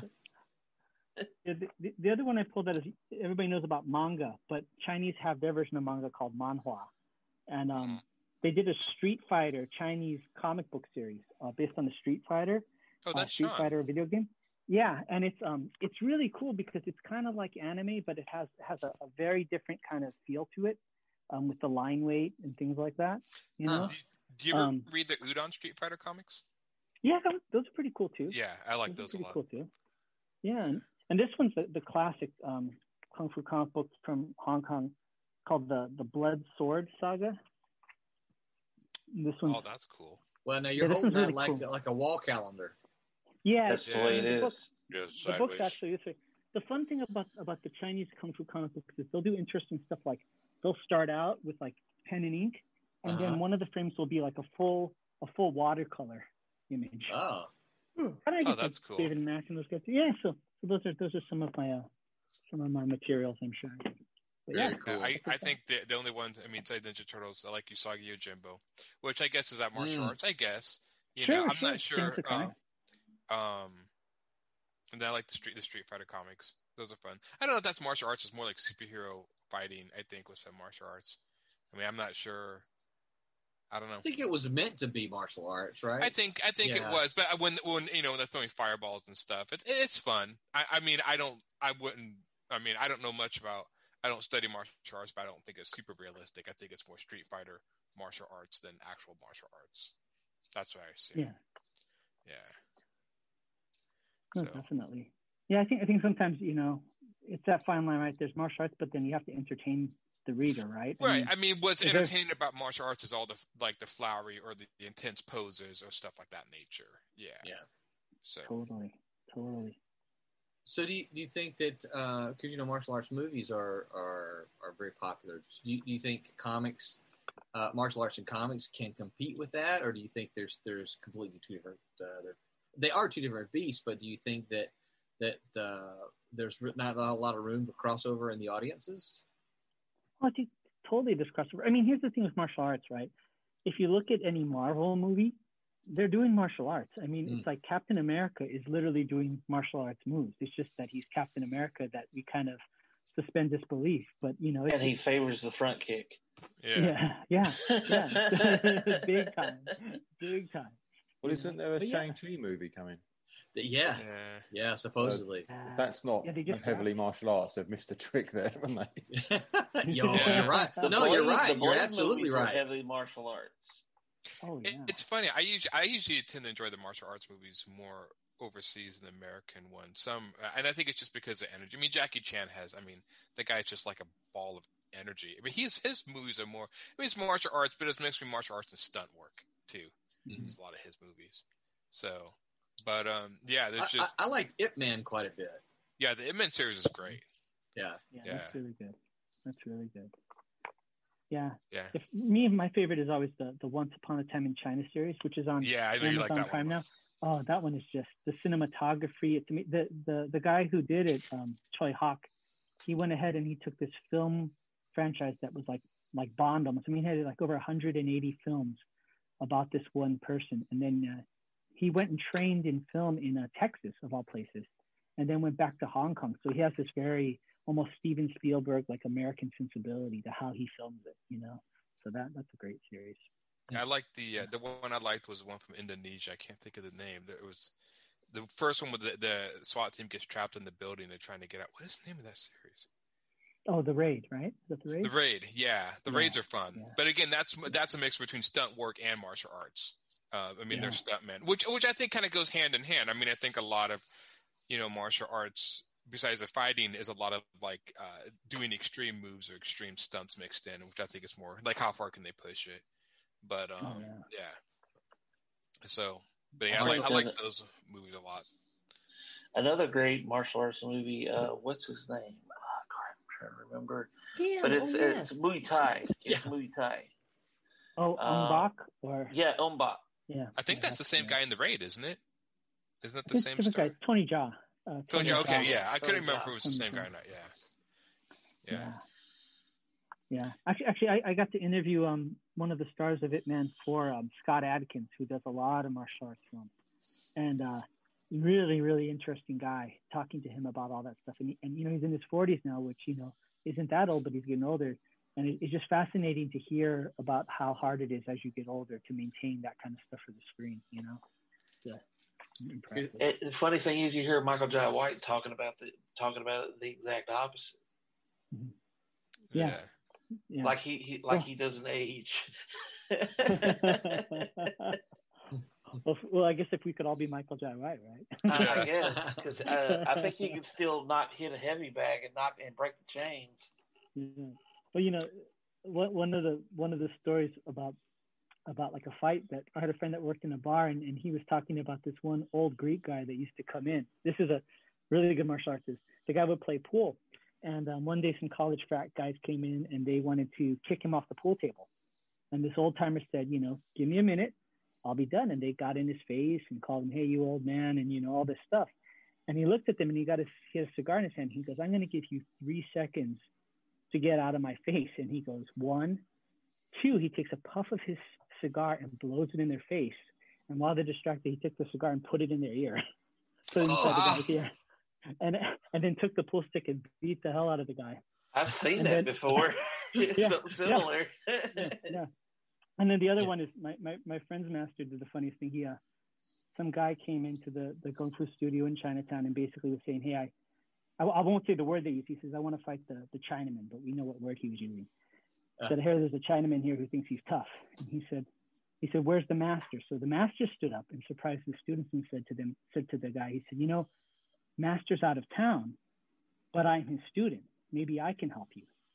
And he beat the hell out of the guy, picked him up by the belt and the collar and threw him out the door, and then sat down and started puffing a cigarette. And the students said to him, they said, Master, why didn't you admit that it was you? And he took a drag of the cigarette and he goes, if he thinks the student is this good, imagine how good he's going to think the master is.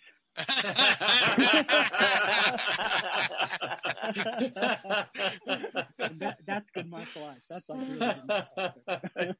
Yeah, that's right. Humble. Hey, Curtis, what do you think of Bruce Lee's little sound he always made? He was the only one that does that, but he is so prolific that's become, synonymous with martial arts. Every time I do martial arts, I hear the sound of like a cat being castrated coming out of somebody's voice, and it's like, so, exactly what it sounds like. Yeah, we always went, hi, like that. Yeah. But the truth is, with anything, including martial arts, you're never as cool as you think you are. I had a friend who was doing Tai Chi in the park, right? And it was looking beautiful, and he was doing all the motions. And this father and daughter walked over, and they were looking at him. And he told me, Curtis, I felt so cool when I was doing the maneuver. And the little girl said, Daddy, what is he doing? And the father said, pay no attention to him, honey. He's a mime. He's a mime? Oh. That just makes you want to grab your stuff. Go home. Yeah. That's the way life is, the moment you think you're cool.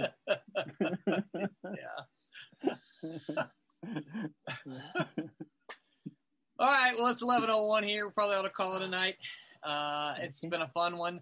For those of you who are still with us, next week it's going to be something very different. So tune in next week as we're going to. All I'm going to let you know is that we're going to do some dramatic. I don't know what to call it yet. I'll think of something before then. But dramatic theater reading. Voice acting. Some kind of dramatic making reading. fools of yourself. Yeah. So I don't need help doing that. So, and we're gonna have some fun. I'll try to set you guys up a little bit before, so you don't come in completely unprepared on Sunday. But we're gonna have some fun with it. It's gonna be something something different, something we've never done before. And you know, if we can get this to work, I've got ideas for some good listener interaction for us down the road. But yeah, so. Wednesday Wham will be doing that this coming Wednesday as well. So if you guys tune into them, you're going to see how they handle the first go round, and then we'll do it on Sunday as well. So thank you all for tuning in with us tonight. Cassisi says, "Have a good night, all." Cameron Christopher Payne says, "Love hanging with you all." Thank you. Well, thank you guys for hanging with us, and for the rest of you, if you're watching it on the replay, on the tape delay, whatever, appreciate you tuning in. As we call it a night, thanks to everyone who backed the Silverline double feature, Team Beetle and Switchblade. We're gonna get busy to work for the next couple of weeks prepping it so that we can get it to the printer and get it fulfilled to you. I have a gentleman's bet with our friend Martin Piero over at Cosmic Times as to who can fulfill first. So Martin thinks he's going to get it done, and I tell him, that's not going to be the case. It's going to be a Silverline. So it's a gentleman's bet between the two. Basically, if you're like wondering, "Oh, Roland, you don't bet," you're right. I'm not a betting guy. But basically, we said the next time we do a show, the loser has to buy the burger after the show is over. So that's what we're doing.